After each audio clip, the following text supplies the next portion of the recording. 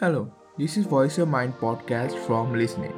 Welcome to our show where we talk about the unheard who have no one to share about their insecurities and past trauma, or even having difficulty opening up to people when feeling down. On this show, we will be discussing everything about mental health, depression, and suicide.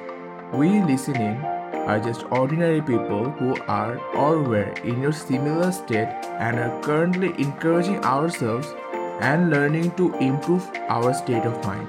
So here we are taking a step towards motivating you to get better with us every day of the week. So without any further delay, let's get started with the episode.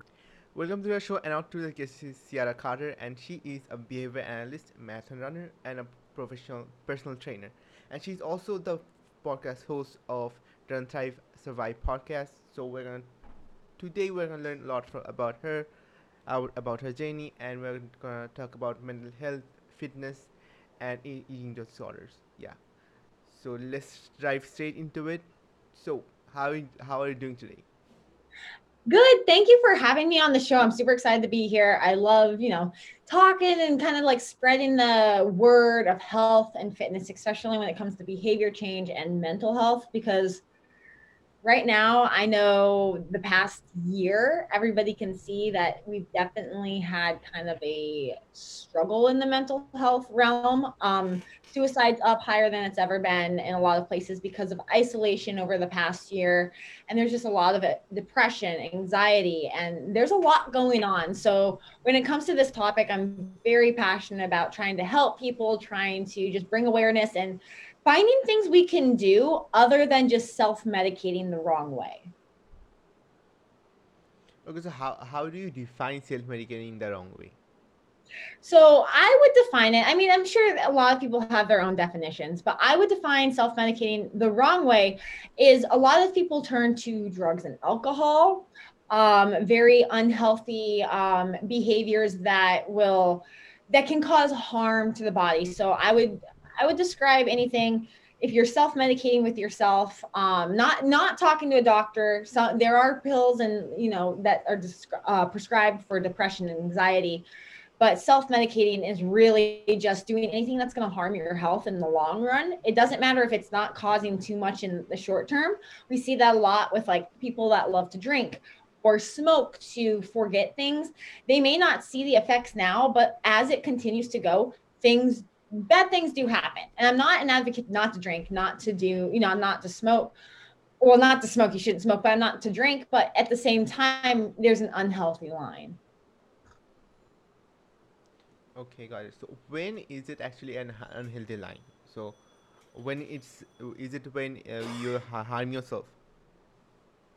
Yeah. So, man, I'm not somebody that can diagnose anything, It's but on your yeah, it's from your perspective, like not universal rule. Like that's nothing. absolutely. So if it's unhealthy, I'm gonna say it's something that you feel like you can't function without. And we see this again. We see this a lot with people. It kind of refers to the term OCD, obsessive compulsive disorder. And again, that's something that a lot of people say they're OCD, right? Like, I'm OCD, I need to have my house clean. No, OCD is like this continual behavior thought pattern that you cannot function unless something's a certain way. So let's say you turn to drinking. If you see and start to see in yourself that you cannot function during the day, you cannot function at night, it's like you get anxiety, you're overwhelmed, or you can't think, like your main goal is to find your next drink, that's when it becomes unhealthy. Now, of course, there's signs and symptoms along the way, to that point that are extremely unhealthy. And that's pretty much, telling people you can't hang out maybe because you want to go drink, or missing events because you want to drink, or just having a drink in your hand at all times, or coming home right away and drinking.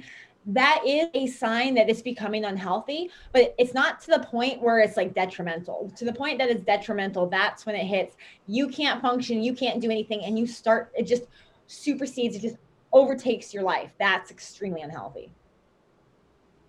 Okay, got it. Okay, so before diving on into this topic a lot more, let's talk about your story. So tell us about your story and tell us more about yourself. Yeah, so I had talking about OCD. It was an eating disorder, and a lot of people kind of clash eating disorders. It can become an OCD type behavior just because you become obsessed. Like the thought process is an obsession. So about 4 or 5 years ago, I was diagnosed. Well, not diagnosed with an eating disorder. I was diagnosed, but it was a roundabout way, and I'll get to that. And I was in the hospital for a good weekend because my iron levels dropped dangerously low. If anybody knows anything about iron levels that's listening, a good hemoglobin count is 12.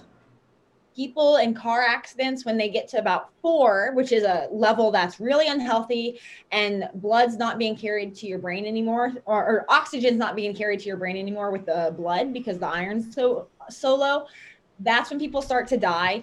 My hemoglobin levels were at 2.9.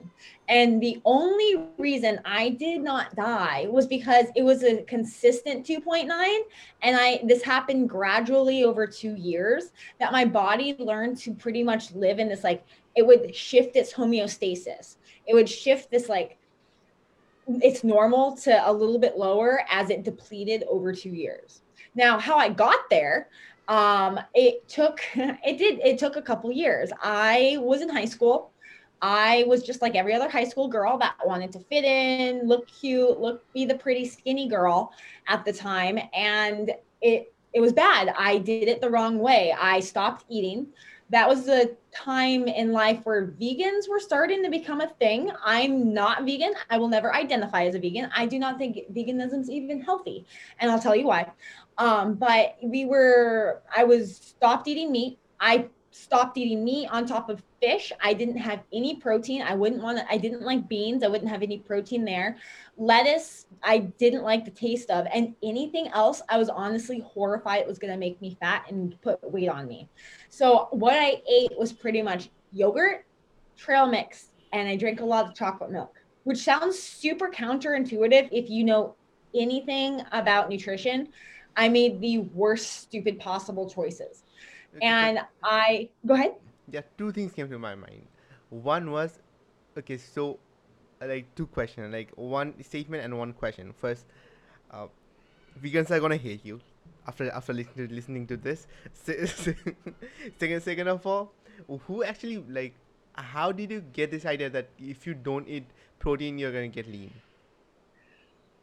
So I had this teacher in high school, and she didn't say don't eat protein, right? I didn't like fish, so I just had already eliminated that from the equation.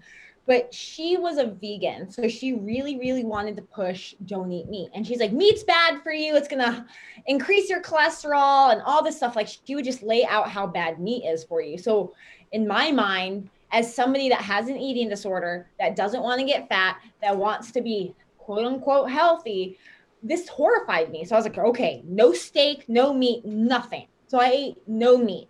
And I mean, it got so bad. People don't understand behavior, like eating disorders have this incredibly horrible effect on your mind. So it's not just your body. It doesn't look like it's just that part of you. Your mental state is awful. I was depressed, I was anxious, and I was having panic attacks all of the time, and nobody knew what was going on, and nobody thought to check my blood for the longest time. I was constantly cold. My fingertips were always like clammy and cold. My toes were always numb. I like my arms tingled, and it's because the first thing that your body cuts off when it's kind of like shifting into this shutdown mode is blood flow to your hands and your toes. And you'll see this a lot in people that are hypothermic. Your fingers will go black and blue first in hypothermia and for frostbite before anything else, because your body starts to protect the inside organs. And it was getting to the point where if it lasted any longer, my organs were just going to start giving out, because they had nothing. They had no nutrients. They had nothing. And it was eating disorders are the deadliest mental health disorder. They are the number one leading cause to death when it comes to mental health disorders. And it's something that is slept swept completely under the rug constantly. And it's something, that's big. We should have a conversation about it.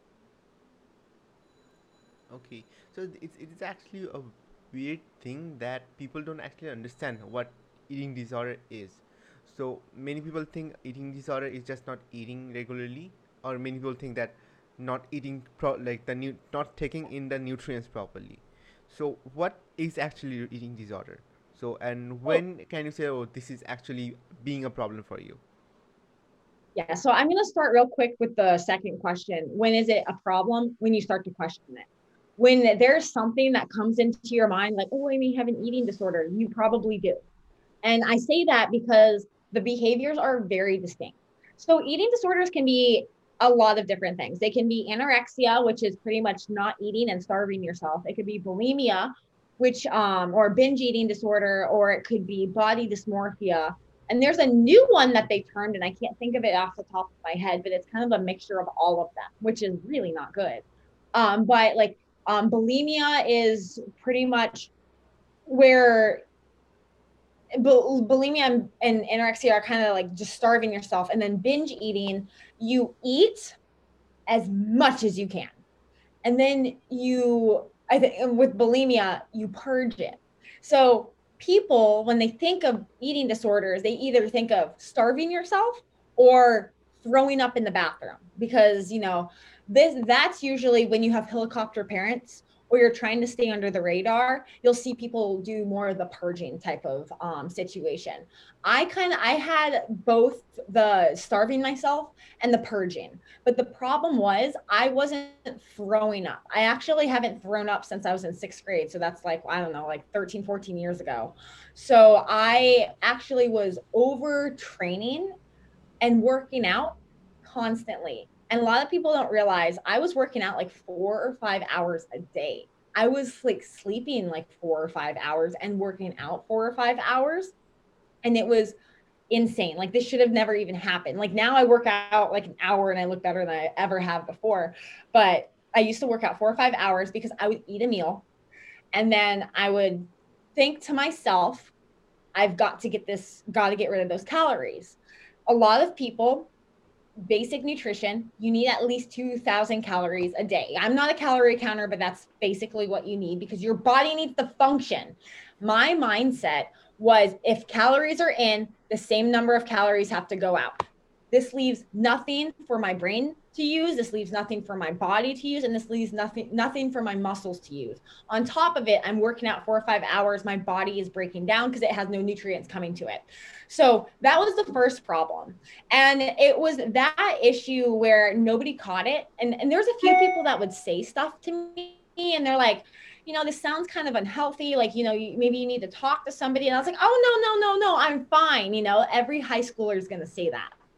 Um, Actually, I want to step back one more thing with the eating disorders. Somebody described it perfectly. When you have an eating disorder, your mental state, so going back to just your mental state, not just what you're doing, how you're doing it, purging, binging, starving, your mental state, it sounds like some fog. It sounds like, like let's think of a rapper. Someone's crinkling a wrapper the entire time they're talking to you, and it's one of those things where you can't get it out of your mind, you can't hear anybody over it, and you can't think until you fix the problem. And binging, purging, and starving yourself is fixing the problem. When you eat, that noise comes back, and that's kind of the danger about the eating disorder. But kind of fast forward, people did notice with me, but it wasn't until I started collapsing. I couldn't walk. I couldn't even walk to a classroom. I couldn't walk from room to room in my house. I would just collapse because I was so dizzy and tired. I was pretty much suffocating myself. And that's when I finally went to the doctor. At first, they said it was a heart condition, which scared me, and I never went back. And then it just got really bad. And then they said it was appendicitis, which it was not appendicitis. And finally someone came in to check my blood, and they're like, we cannot operate on her with appendicitis because her blood levels are so low, she will die if we open her up. And then they wanted to give me a blood transfusion, but they couldn't give me a blood transfusion because they'd flood my lungs, because technically I'm not losing blood. I don't need blood. I need oxygen in my blood. So the treatment for this, unbelievably, is just taking those iron pills. And these iron pills you can get over the counter. That's what they had me do. Take 4 a day and eat hamburgers. And it's funny, it's something so simple. It's a horrible situation to have such a simple fix. And that right there is why I'm like, I cannot let anybody else ever get in this situation where they're binging, purging, whatever it is, because they don't have the correct information. Because if I had just eaten correctly, fruits, vegetables, meat once in a while, fish, I could have avoided that. Yes, I'd still be dealing with the mental state, but I wouldn't be close to death. Okay, so that was a pretty brief way of saying all this. So one thing that you missed, I guess, is body dysmorphia. Okay, so can you tell me a bit more about that? And yeah, that's it. So body dysmorphia. So this is a very common thing. And it can go two ways. It can be very mild, and everybody has that. They look in the mirror and they're like, "Oh, I've gained a few pounds. Oh, I'm a little pudgy here." I would not call that body dysmorphia. Sometimes, honestly, that's just looking at yourself in the mirror. And if you look at yourself in like dressing room mirrors, that's really mean because those mirrors are horrible. Body dysmorphia is looking at yourself in the mirror and then seeing a fat person. Okay, so that sounds awful, but like somebody that's sick thin, looks sick, and like just looks like they're frail and about to break. When they look in the mirror, they see pounds, they see fat, they just see an overweight human being. And that's not true. Like what they're seeing versus reality, that's body dysmorphia. And it's those thoughts, those images that really start to break somebody down. A lot of that too, I see comes from other people's opinions. A lot of people with body dysmorphia are start listening to, like maybe someone's like, "Oh, you look fat in that dress." Now they start to notice, quote unquote, that they're fat in weird places. I used to have dreams that I had, we call them muffin tops, where you have pants on and it like your fat goes over the pants. I used to have dreams where I was crying because I couldn't get rid of something like that. That's body dysmorphia. But it could go both ways. Just because you look at yourself and you're like, "Oh, I gained like 5 pounds," that's not body dysmorphia. It's not unhealthy. Unhealthy is when you become obsessed about what you look like and you don't even see your true image in the mirror. Damn, so I don't have body dysmorphia. I'm pretty sure about that now. Okay, so No, no. no, I think I feel the former thing that you described, like maybe I gained a few weight and stuff sometimes, but not on that serious scale that I'm like lean and I'm feeling fat, like not on that scale for sure. Right. However, one thing though, so if someone have eating disorders, okay, I'm not sure if I do have. I thought that I have eating disorders. However, uh, and the situation was not very weird. It was just like I was eating once a day, like once a day because of time and stuff, and I was avoiding meal. That's a pretty weird thing. I'm not trying to lose weight or anything. I was eating a lot. However, like eating once meal a day. So in that case, will that be called an eating disorder or not? So it kind of depends. So everything depends, right? You have to look at it this way, and you kind of have to be self-reflective in a certain way where you have to ask yourself, am I eating once a day because like maybe X, Y, and Z, I don't have time in the morning. Maybe I don't have time at lunch. Maybe I don't have time until the evening to eat. And that's not great. But if it's based on time and you want to eat, I wouldn't call that an eating disorder. If you're doing it because you're fearful, not just scared, but fearful, where in the back of your mind, like, "Oh, I'm not going to eat because I'm going to gain weight," or, "Oh, I'm not going to eat because, I want to stay this weight." That can be a mild entry point into an eating disorder. So you have your eating disorders and you have mild entry point. Because if you're consistent with that, if you're consistent with that thought process, it's a nice slippery slope right into becoming, oh, well, I'm never going to eat. Oh, I can't eat. I only eat one meal a day because I'm going to gain weight. And it becomes that obsessive compulsive type of behavior where you can't eat and until only that one meal. So you have to be very, very honest with yourself. And this is kind of like with any mental illness, there's a scale. It's either severe or not severe, and like entry points. And if you're at that entry point, kind of not very severe, and you can be aware of it, like you can just be open and honest with yourself. I just wish somebody would have told me you can be brutally honest with yourself and nobody has to know. All right. You can tell yourself, I have a problem, I have an eating disorder, and just be brutally honest with yourself without telling your best friend. Do you want to tell somebody? Most likely, because they're going to be able to help you. But first, you have to be brutally honest with yourself. I remember I used to teeter back and forth. Do I have an eating disorder? Do I not? I don't know.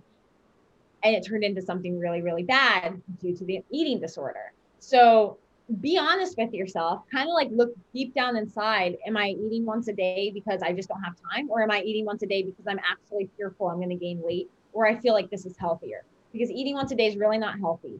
A lot of people don't realize when you don't eat and when you don't give your body food, your body holds on the fat. And it holds on the fat because it doesn't know when its next meal is going to happen. So it actually slows down your metabolism. It's a really bad cycle to get into. And that's, again, it's just about education and trying to get this out to people. Because if you told me that in my high school days, I would have been eating. I would have been like, well, I'm going to speed up my metabolism eating, and it would be a whole different arena. But high schools and colleges, nobody teaches them.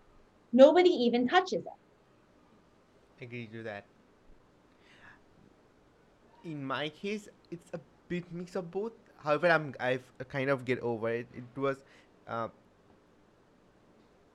I do exercise regularly on a regular basis. However, like at home, and however, because of not exercising, I feel that I'm gaining weight and stuff. Uh, on my belly side, because everyone gets fat in the lower belly.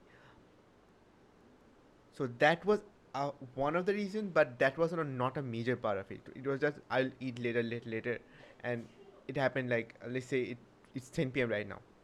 Like I got home at 6 or let's say 5, and I started working on something like, and I thought I will eat right after doing this, and it took 5 hours to do the task. So let me ask you this. If you were to say for yourself with this whole situation, are you pushing it off? Well, okay. Are you obsessed with the idea that you can't eat right now? Or is it just kind of in the back of your mind because you're busy on something? It's the latter one. It's the latter one. You're busy with something. Yeah.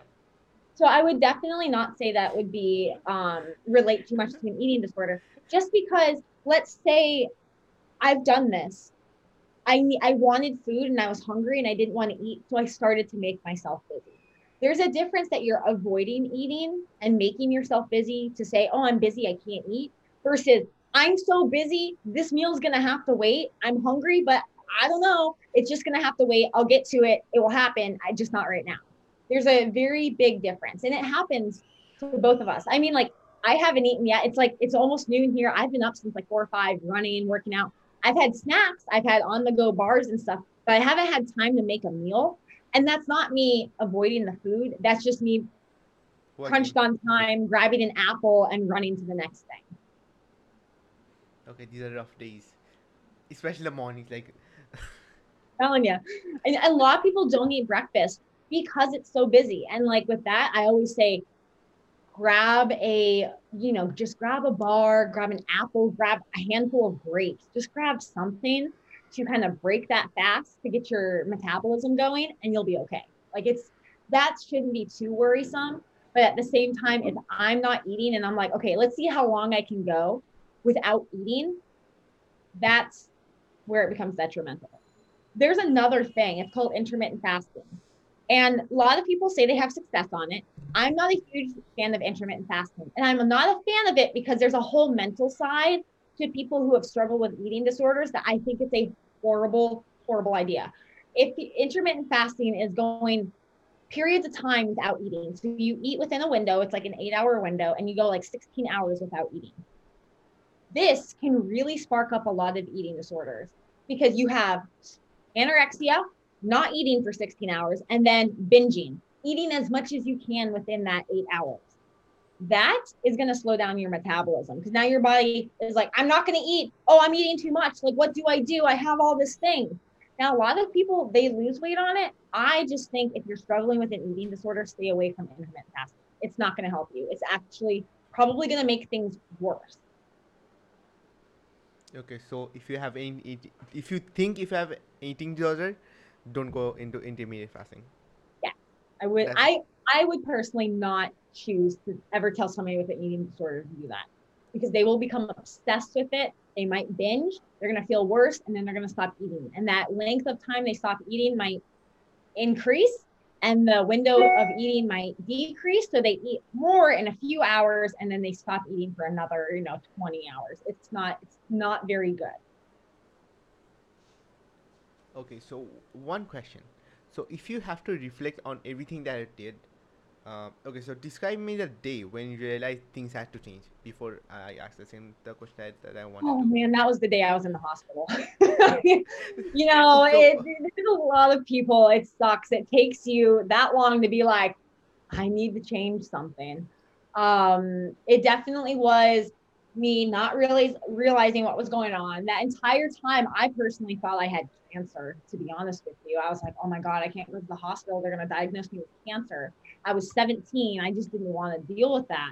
And then, it just all made sense when they're like, you have an eating disorder, like you're starving yourself, you're not getting nutrients to your body. And I was like, oh. So the big thing with it was I drank milk and ate yogurt. Milk and yogurt have calcium in it. Calcium depletes iron. So if you're trying to take iron pills or you're trying to increase your hemoglobin levels, don't have a lot of dairy, or have dairy when you're not trying to pair it with meat and protein and stuff like that, because it's depleting the iron that you're putting in your body. So I had to stop a lot of that. I was actually scared of milk for a while. I wouldn't touch it after drinking it for 2.5 years. So it's really finding that balance. And it's that day in the hospital that I was like, I've got to go out there. I've got to figure out how to talk to people in a way that they understand that how they eat and how they think and how they work out has to correlate with their mental health, because my mental health was struggling. I was depressed. I was anxious. So that's why I've kind of like gone this route. Eating disorders are a behavior problem. They're way more a behavior problem than a psychological problem, because a lot of people that have eating disorders lack control in the rest of their life. I was in such a weird state of mind, especially in high school. I didn't have control anywhere else. What did I do? I controlled my eating and I restricted it completely. So a lot of people argue it's more of a behavior problem than it is a, well, back when I was 2 years old, my mom forgot to feed me one dinner. Like a psychosocial problem. It really becomes a control problem because we cannot control anything else in our lives.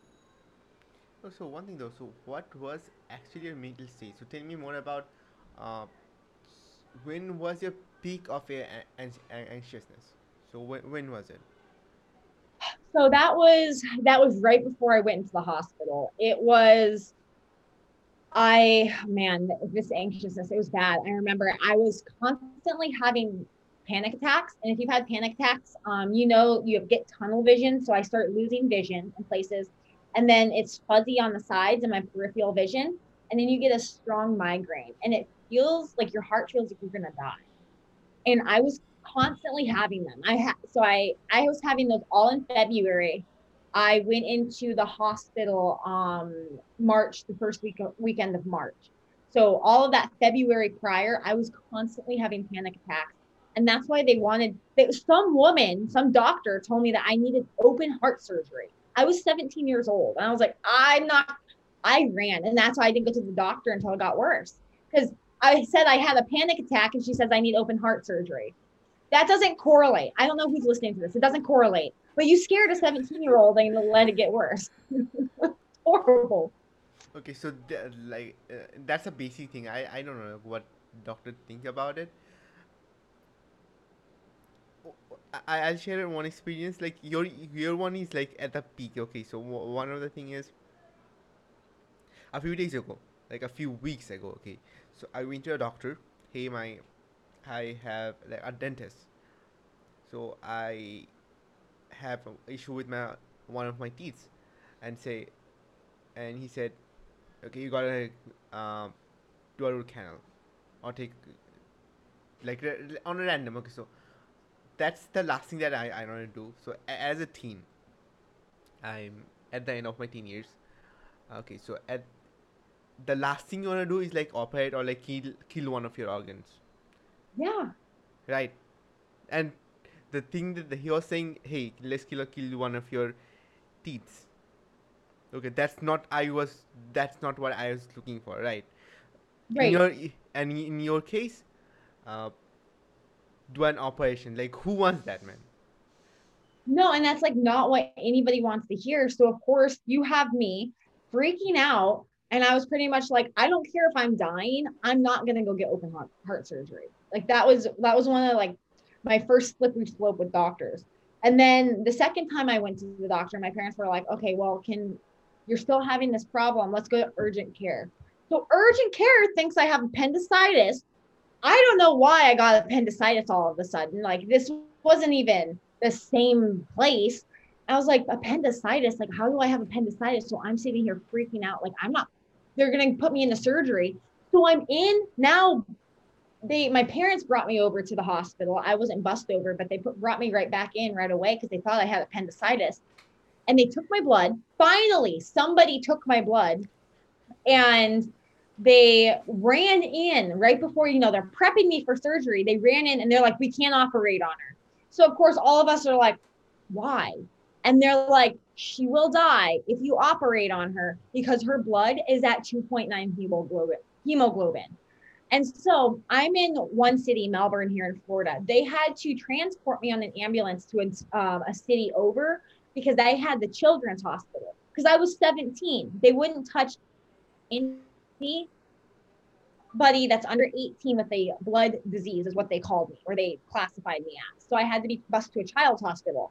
And that's when all the doctors were like, you're lucky that you're alive. They kept telling me most people die at 2.9 or 4 hemoglobin, and you're at 2.9. I had two doctors. There's just no reason that they're like, I should be alive. Like, I need to learn from this. And doctors are pretty harsh. And at the time, like I thought that was mean, but at the same time, it did scare me enough to change. Okay, it's a pretty weird thing that everything like all the teens have the same mentality and all the doctors say talk in the same way. That's a weird thing. Isn't that weird?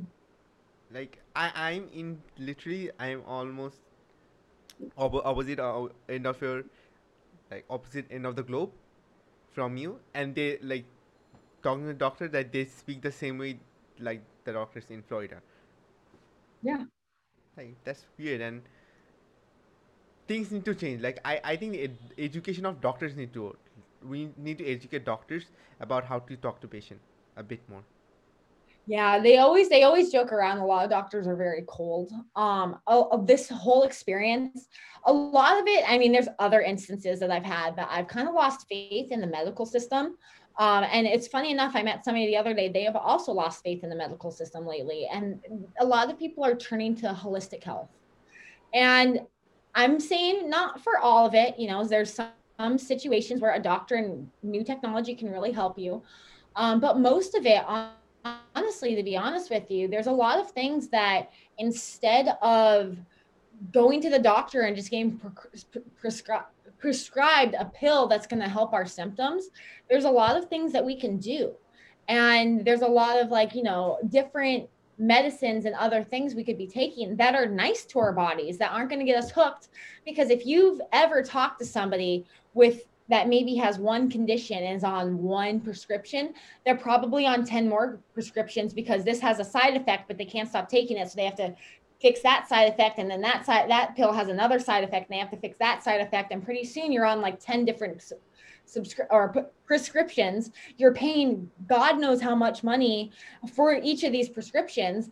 And all of them are just making you tired and sick. So there's got to be a point where someone's like, yo, we're only treating the symptoms. Can somebody look at the actual root cause. And that's what holistic health does, is they're like, okay, here are your symptoms, but what's actually going on? Like, oh, you have an ulcer. Well, let's get rid of the ulcer, and then your headaches will go away and you won't need to take like 10 pounds of Advil a day. There's different ways to look at it, but our medical system, and I'm not sure how it is over there, but our medical system here in the States, personally, all they want to do is prescribe you pills. And I'm going to tell you, a lot of people don't like to hear it. The big pharma companies are paying these doctors to prescribe these pills. I have friends, they had, oh, I feel anxious during a test. They're pressing depression and anxiety medication like no other. They are handing it out to college kids like candy. College kids, we're like little snowflakes. We need to understand that some anxiety is good. We can be sad. That doesn't mean we're depressed. We don't need prescription pills all the time, because it's really not helping us. So it's those types of deals where I'm like, things do need to change, but like right now there's so much money behind a lot of this pill pushing. It's really hard to like raise awareness on it. This thing is exactly same in this country. Like I think every single part of the world have this thing, because doctors are always paid like commissioned, like doctors, and uh, it's a different thing. But even teachers as well. Like those are two different things I know. For teach in terms of doctors, they're commissions for the bills, and in terms of teachers, they're commissioned for books. Yes, and I mean, I understand exactly what you're saying. Here in the States, like, it's all the unions that are behind it, a lot of the lobbying, lobbyists that are pushing, like they're just going to pay you off to vote a certain way. They're going to pay the teachers unions to teach certain things in school. And a lot of that, like big pharma's behind it, paying off the teachers to not teach about this stuff, to just listen to your doctor. Like one thing I want to touch on is COVID. I've never had such a just bleak outlook on society as I have with COVID. Because if you look at all the statistics, a lot of what could save us from COVID is diet, exercise, and sunlight. Literally, if you look at any statistics that's like, this is what can really help you stay healthy, right? Or have less effects of COVID. That doesn't decrease COVID in any way, but it has less effects. What is everybody doing? They're listening to their doctors to stay inside, don't do anything, and pretty much sit and watch TV. And you're probably going to eat snacks. Complete opposite. And of course, everyone's like, well, I'm listening to my doctor. And I'm like, oh, again, we're just treating the symptoms. We're not getting the root cause. And everybody's extremely unhealthy about it. Yeah, that's exactly the thing. It's a bit weird. Like it's not weird. Like the medicine that doctors give, in my country, it's D-rice, so like vitamin D's, and like just nutrients. So I did had COVID. I not tested it, but I think I had COVID because I didn't had any smell for around 2 to 3 weeks. So I think so. It's a few months ago, I think. During that time, the only thing that the medication that was given to me was just nutrients, so the supplements. That's it, like supplements, and one Yeah. there was a few days of antibiotics. That's it, like nothing else. Yeah.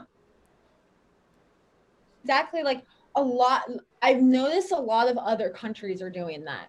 When it comes to America, they're just, it's like so wrong in so many different ways. And we're not allowed to prescribe certain things in America now that have been proven to actually help reduce the problematic effects, like the serious problematic effects of COVID. And then all of a sudden those were outlawed. Not outlawed, but just like told not to be used for that. You actually have to say it's for a different condition to prescribe it to a patient if they need it, especially if it's for COVID. And I've talked to a lot of doctors about this, and it's absolutely insane. It's actually going on. So it's just like one of those things where it's just like we need to, I think personally, wake up and really take care of ourselves. I understand everybody wants to police everybody else, but being other places in the world, if you take care of yourself, you are taking care of others, because you're reducing the spread at yourself. You can stop the spread because you're healthy. Your friend can stop the spread because they're healthy. I promise you, things will kind of be knocked down. Absolutely. And why do people have issue with like exercise and being like doing exercise and being healthy, like going out the same? Like what's the problem? Like why can't you like say to someone, hey, you got COVID, stay healthy, like eat good food and do some exercises and stay in the sun. Like that's it. Like So, what's literally wrong with this thing? man, I wish it was a simple, super simple answer. But when it comes down to it, I think it's a societal norm in a way, but at the same time, it's a motivation problem. And let me explain both of those. So, as a society, especially in America, we are glorifying plus size models, which is, I think, is great that you should feel great in your body. The only problem I see with this is you are glorifying health issues. You're not glorifying the person, you are glorifying that they most likely, people that are overweight with a higher BMI, they are more likely to be depressed, they are more likely to be anxious, they are more likely to deal with mental problems, mental disorders. And when it comes to that, when you see, oh, you're beautiful in your own skin, you don't need to change. Nobody's asking you to lose weight because they don't like that you're fat. All right. I have to be brutally honest with that. People want to help you and maneuver you on this beautiful path to help your mental capacity, to help you feel better emotionally, mentally, and to be honest with you, to be allow you to be able to do things physically. A lot of people have trouble walking down the street now. They don't want to walk down the street because they're too tired.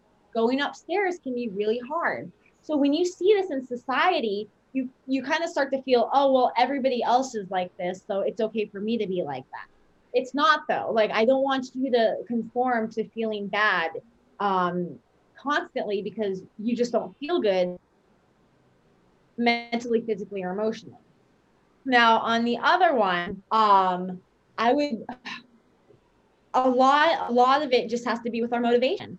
To be honest with you, a lot of people are just not motivated to work out. And motivation takes there's two kinds, intrinsic and extrinsic. Extrinsic motivation is when something from the outside motivates you. And that could be your mom telling you she'll give you $20 to run a mile every day. Do you want to earn that 20 miles? You're going to go run a mile every day. Or $20, you want to earn that mile, or you're going to go run that mile every day. That's intrinsic motivation. If she wasn't there, it wouldn't happen. Now, intrinsic motivation, or that's extrinsic, this is intrinsic motivation, is where you're like, I need to run a mile for myself. Like, I'll feel accomplished. I will feel better about myself. I need to run this mile for myself. So you become to do something for yourself. That's the best kind of motivation you can do because it's intrinsic, it's for you, and it most likely when it's gone, which most likely it won't leave, when it's not there, you're still wanting to do it on the inside. So well, actually it never leaves, but when your outside forces are gone, you can still do it. So it really breaks down to the societal norms and the motivation behind all of health and fitness. Okay, two things I'd like to add here. So on the motivation side, uh, in terms of intrinsic motivation, when you achieve anything, you like set the goal higher. So that's the reason it never goes. In terms of extrinsic, they go and they go ahead. That's it. And one thing, so you want to say something? Oh, no, go for it. I'm Okay. listening.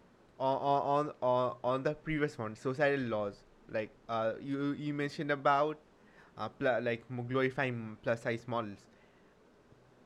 There is actually nothing about glorifying plus size model because it's all about sales, right? So cause people are like people have changed and they are protesting against the use of like very lean models.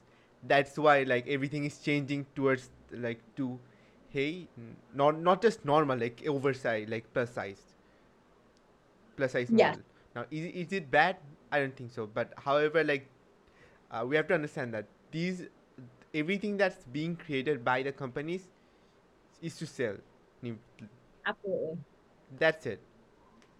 Yeah. So, see, okay, so, but this goes both ways, right? So, looking at it from a business perspective, yes, honestly, businesses don't really care if they just want to sell more clothes, they just want to make a bigger profit.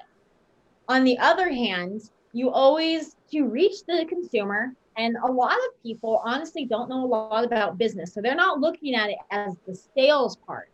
So they're trying, when you're selling a product, you also have to have a story, an emotional story to go behind it. So they're choosing this story to give to the consumers of you're beautiful in your own body. And now that story is kind of turning into, well, I don't need to change, even though, I may be pre diabetic.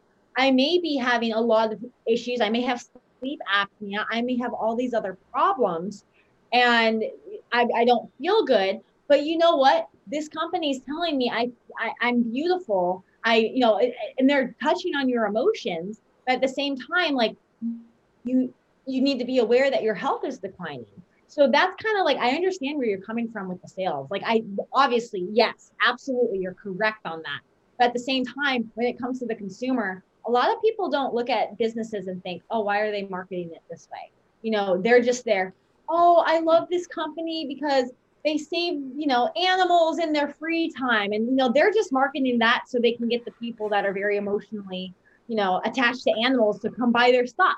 So it's all about the story. And that story really has an effect on society because it spreads. Again, it's like a virus. It spreads and it goes to other people when other businesses realize it and it's working. And then it becomes a societal norm. Absolutely. So, one point to educate everyone in terms of business, the major 90% of the consumers we will switch to another producer just because they have one or like more than one, like an extra societal, like that producer is working on more than one societal cause, or like even one societal cause more than the previous consumer, like previous producer, sorry, like just one. So that is why the businesses do what they do and say what they do. Like corporate social responsibilities is there for just this reason. That's Yes. it. Yeah. CSR, corporate social So responsibility. yeah, That's social exactly response. it. Yeah. Exactly what you just said. Exactly. They just touch it because it helps bring people over. I mean, it's a sad reality, but I remember when I learned about the CSR, it's like they pretty much said all these companies, well, it's for the environment. A lot of these companies are just throwing things into their marketing that weren't true. There was a whole case study on it. That really they don't do, like they don't really recycle 90% of what they do, but they're saying they do because they can justify it in a different way when you actually start to audit and look into it. And it was such a crazy statistic and sad reality. But it's all about the marketing. It's about how you position yourself, how you market, and who you can bring over with your story. And people in the company, like employees are employed, like companies spend hundreds and of millions of dollars just Yeah, to make this thing better, like make the CSR better, make the messaging better, like that's just a reason to just to absolutely.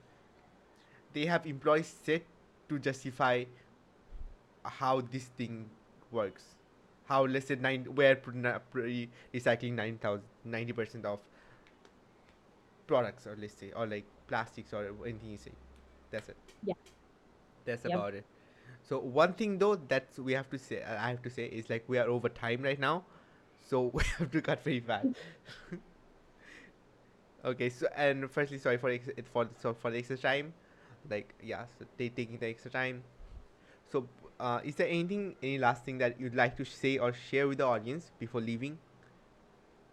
I would honestly say, just going back to the eating disorder, if you feel like you are struggling with one, or there is a an entry point to it, reach out to somebody you trust. I mean, you can even reach out to me on social media if you need somebody to talk to. It's easier to talk to a stranger that doesn't know you to judge, quote unquote, than it is somebody that knows you very well and tells you, oh, you're just overreacting. Just say something to somebody and maybe talk it out, because sometimes it's not as bad as you think it is, and sometimes it may be worse. So if you're struggling with it, just say something privately to somebody. And then other than that, can I plug myself in for my podcast, Run, Thrive, Survive? If you have any more questions, you can contact me over there, runthrivesurvive.com.